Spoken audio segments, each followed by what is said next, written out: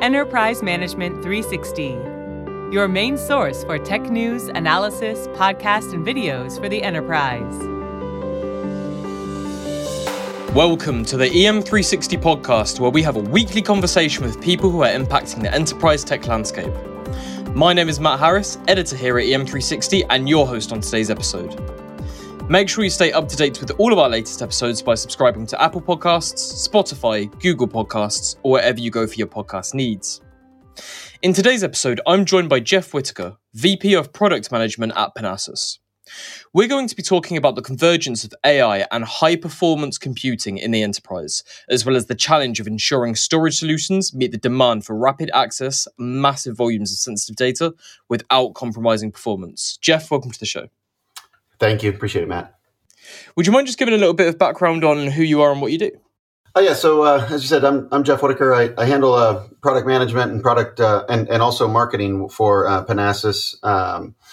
Actually been a part of the storage industry in the neighborhood of 15, 17 years with a number of different companies, but really focused on driving the storyline and helping get the message out so customers and folks understand what Panasys is here for and what we do for them. Lovely stuff. So, Jeff, we often hear about the importance of performance when it comes to data, but what does that really look like? What kind of applications and use cases need to prioritize performance when purchasing IT infrastructure? Yeah, performance is an interesting one because there's so many different angles to it. But often when most people we speak to, or most people looking at handling performance in an IT type environment or a technical environment, are often thinking about the performance of applications. And those applications can range all over the board. If we're going from traditional HPC type environments with maybe an energy company having to do, the air analysis to determine where to best place, wind energy, how's the air flowing over hillsides and valleys, or you're looking at life sciences type environments where, electron microscopes are, bringing in tons and tons and tons of data when looking at molecules or, genomics. And there's so many, semiconductor design, there's so many different areas where the amount of the speed of the application really is the most important to the how they can deliver their results. But all of those applications are relying upon a massive amount of data in those scenarios. And as we move forward, that's kind of more of the traditional kind of high performance computing type scenarios. But as we move into AI environments, AI is a very broad term, but you can get into that for natural language processing or image processing, those scenarios where, again, a lot of data comes into that whole training process on how an AI application or an AI algorithm learns. So there's a lot of scenarios like this, but often the performance of the environment has more to do with, many people think it's the compute side of things, but as well, it's that data and the data ingest or the data operations and how to move data around quickly in order for those environments to spit out results in a timely fashion. And where does storage come into this kind of scenario? And where does it come into application performance? And what are the kind of main challenges surrounding that as well?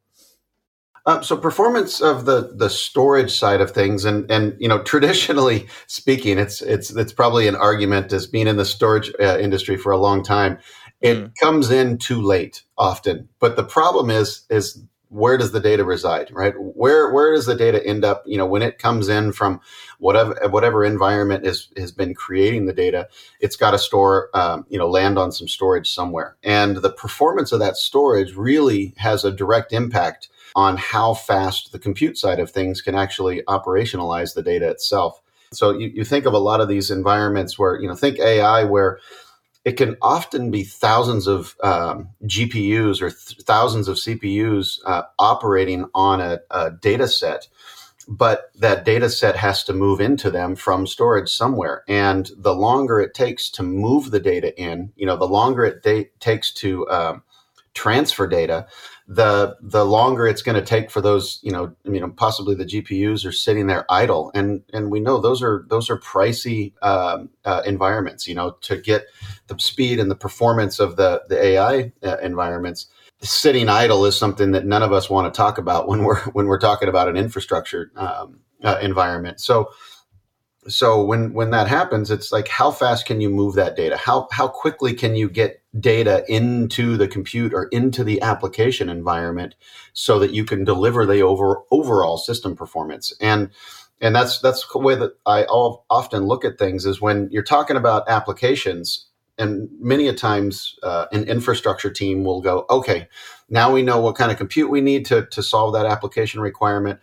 Now let's look at what kind of storage we need. And often the problem comes into, it's like, so you've built something that can really run fast, and now your afterthought is, how fast can the storage operate? So that's one of those that we try to get the message out there that when an infrastructure environment, whether you're designing something in the cloud, you're designing something in your data center, to solve this challenge of performance, think of everything when it comes to infrastructure from the get-go, because if you're bottlenecked by the performance of the storage because of your kind of choice of infrastructure, it's one of those that, it may either cause you to rethink, or you're never going to get the performance that you wished out of the environment. So one of those is one of the key things there, is to make that decision early on of, hey, how do I build a platform that can solve the performance need for the data incoming, the data processing, and then you can have the results on the other end. So that's where storage comes into this. Some of the big challenges for the storage side of it is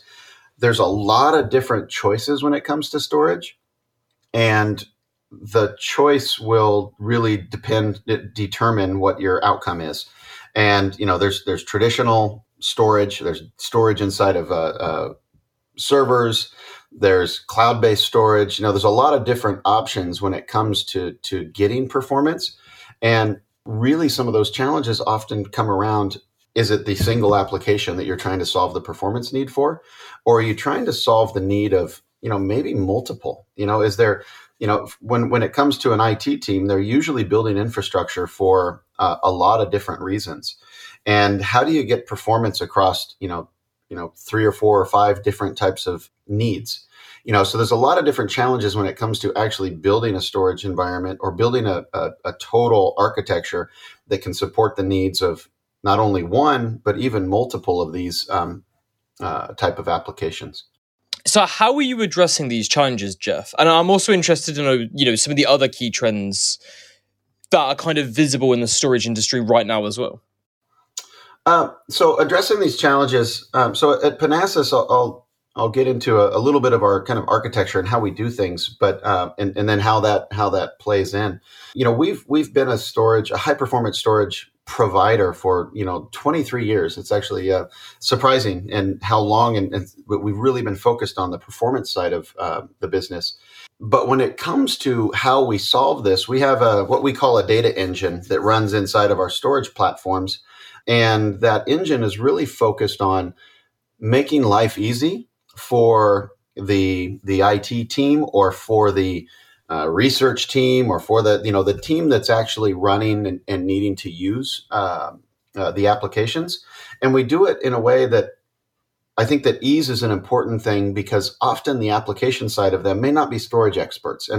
And so we can build a platform that can provide performance for metadata type environments, small file type workloads, and large file type workloads. And we do all the determination on the back end of where that resides inside the systems, so that the customer doesn't actually have to deal with it. As an example, we've got one customer that has 1,500 storage nodes, and they have a half a person managing it. So when it comes to delivering performance and easily, it's something that's key to the industry and key to the environments that they run. But what we're seeing, though, is we take that and we provide it on an environment that is kind of best fit for what the customer is trying to do. Whether it's a very specific AI type workload, or whether it's if you think of like image processing, there could be a lot of different large files, right, that need to be processed in order for a algorithm to be trained properly. Think of self-driving vehicles, where they've got to see every single type of image that's out there in front of them, and they've got to make a determination based on it. So training takes millions and millions and millions of files to be processed in that whole process. But then also, when I'm seeing what this means as we move forward, the trends in the industry are often somebody goes out there and they try to determine how to build an algorithm or how to build an environment that solves their needs. If I take for an example, like a university environment where you've got maybe 6 or 10 different research institutes within that one university, all of them are trying to do something a little bit different, right? And you can think of this in an enterprise world as well, where you've got multiple design teams doing different types of activities. But in those scenarios, they need a storage environment to solve their performance challenge. But who has to run this, and how do you build infrastructure to support not just the one team, but say those 6 or 12, or in some cases, 30 different research teams, all doing different types of stuff. And the challenge is really coming down to how does a infrastructure team consolidate their environment so they can solve maybe security challenges or some of the compliance requirements when it comes to data. And we all know that kind of every country, every state within the U.S., everybody has different privacy requirements and different things there. And if you fail to meet some of those requirements or those compliance needs, it can cost the company money. So often when you're looking at trying to solve these challenges, there's a lot of different things that come into how do you manage your data. And the IT team is responsible for that. So we see a big focus on consolidating the actual storage environment so you can have a simplified way of managing all of your data, but yet those application teams still need their performance. So the consolidation story is really one that we see. I've seen it in the enterprise world for quite some time, but even in the HPC side, we're seeing a lot of that as well. And, there's quite a few clear answers to these challenges that you raised. Are you kind of optimistic that the kind of industry can actively address these challenges in the next 4 to 5 years? Or are you still seeing a lot of companies make mistakes when it comes to these pitfalls? So it's funny you mentioned the next 4 to 5 years. And one of the things that we've seen really is in this consolidation, we've seen this AI is starting, is a type of workload that is extremely popular across every single industry that we work in. But there's still a lot of people that are playing and trying to figure out how the AI environments are going to solve and help their business. It's great to think about, training, and it's maybe simple to understand in the context of language processing and image processing and a couple of those key workloads. But in the rest of the industry, how does a AI algorithm help out, business performance in a financial institution? So actually, there's a bunch of things going on in that one. It'll probably be some of the biggest growth area that we'll see moving forward in the AI world. But across all the industries, people are looking at different things. And what we are seeing is when they're looking at how to solve some of the needs of AI, a lot of them are doing their investigations in the cloud. And so one of the big things that we've seen is when it comes to where the storage and where the platforms go, apparently cloud is the place that it all has to happen. And there's a lot of processing capabilities and a lot of different flexibility environments. But one of the struggles really comes into the performance of storage and trying to be able to ingest on a regular basis. I mean, you think about AI where the training sets are so massive and training is happening all the time. There isn't this ability to go and archive your data sets, right? You've got to have your data sets ready and utilized on a regular basis. So we're seeing this focus of as companies, as industries are starting to do more and more with AI and actual productize it, a lot of it is moving, not only is some of it staying in the cloud if the performance needs are very low or the data sets are small, but as those data sets get larger and larger, there's this push to, almost like the AI environments are starting to look more and more like an HPC type workload, where you need thousands of compute nodes operating on data to get results for the training processes quickly. So we're seeing a lot of companies that are moving out of the cloud for their production type environments because the data sets of, whether it's to address the needs of, you think of like language processing, address the needs of, 50 different languages. You need thousands upon thousands of hours of raw communication for the training processes to happen. And you can imagine for driving, for self-driving cars, some of the things that have to happen and the types of images that can possibly be seen from a vehicle. Just the amount of data is so big, and the processing and the regular changes that have to happen to that data, they're moving into more of a data center based workload. So in a way that they start out, they build, they create their environments in the cloud.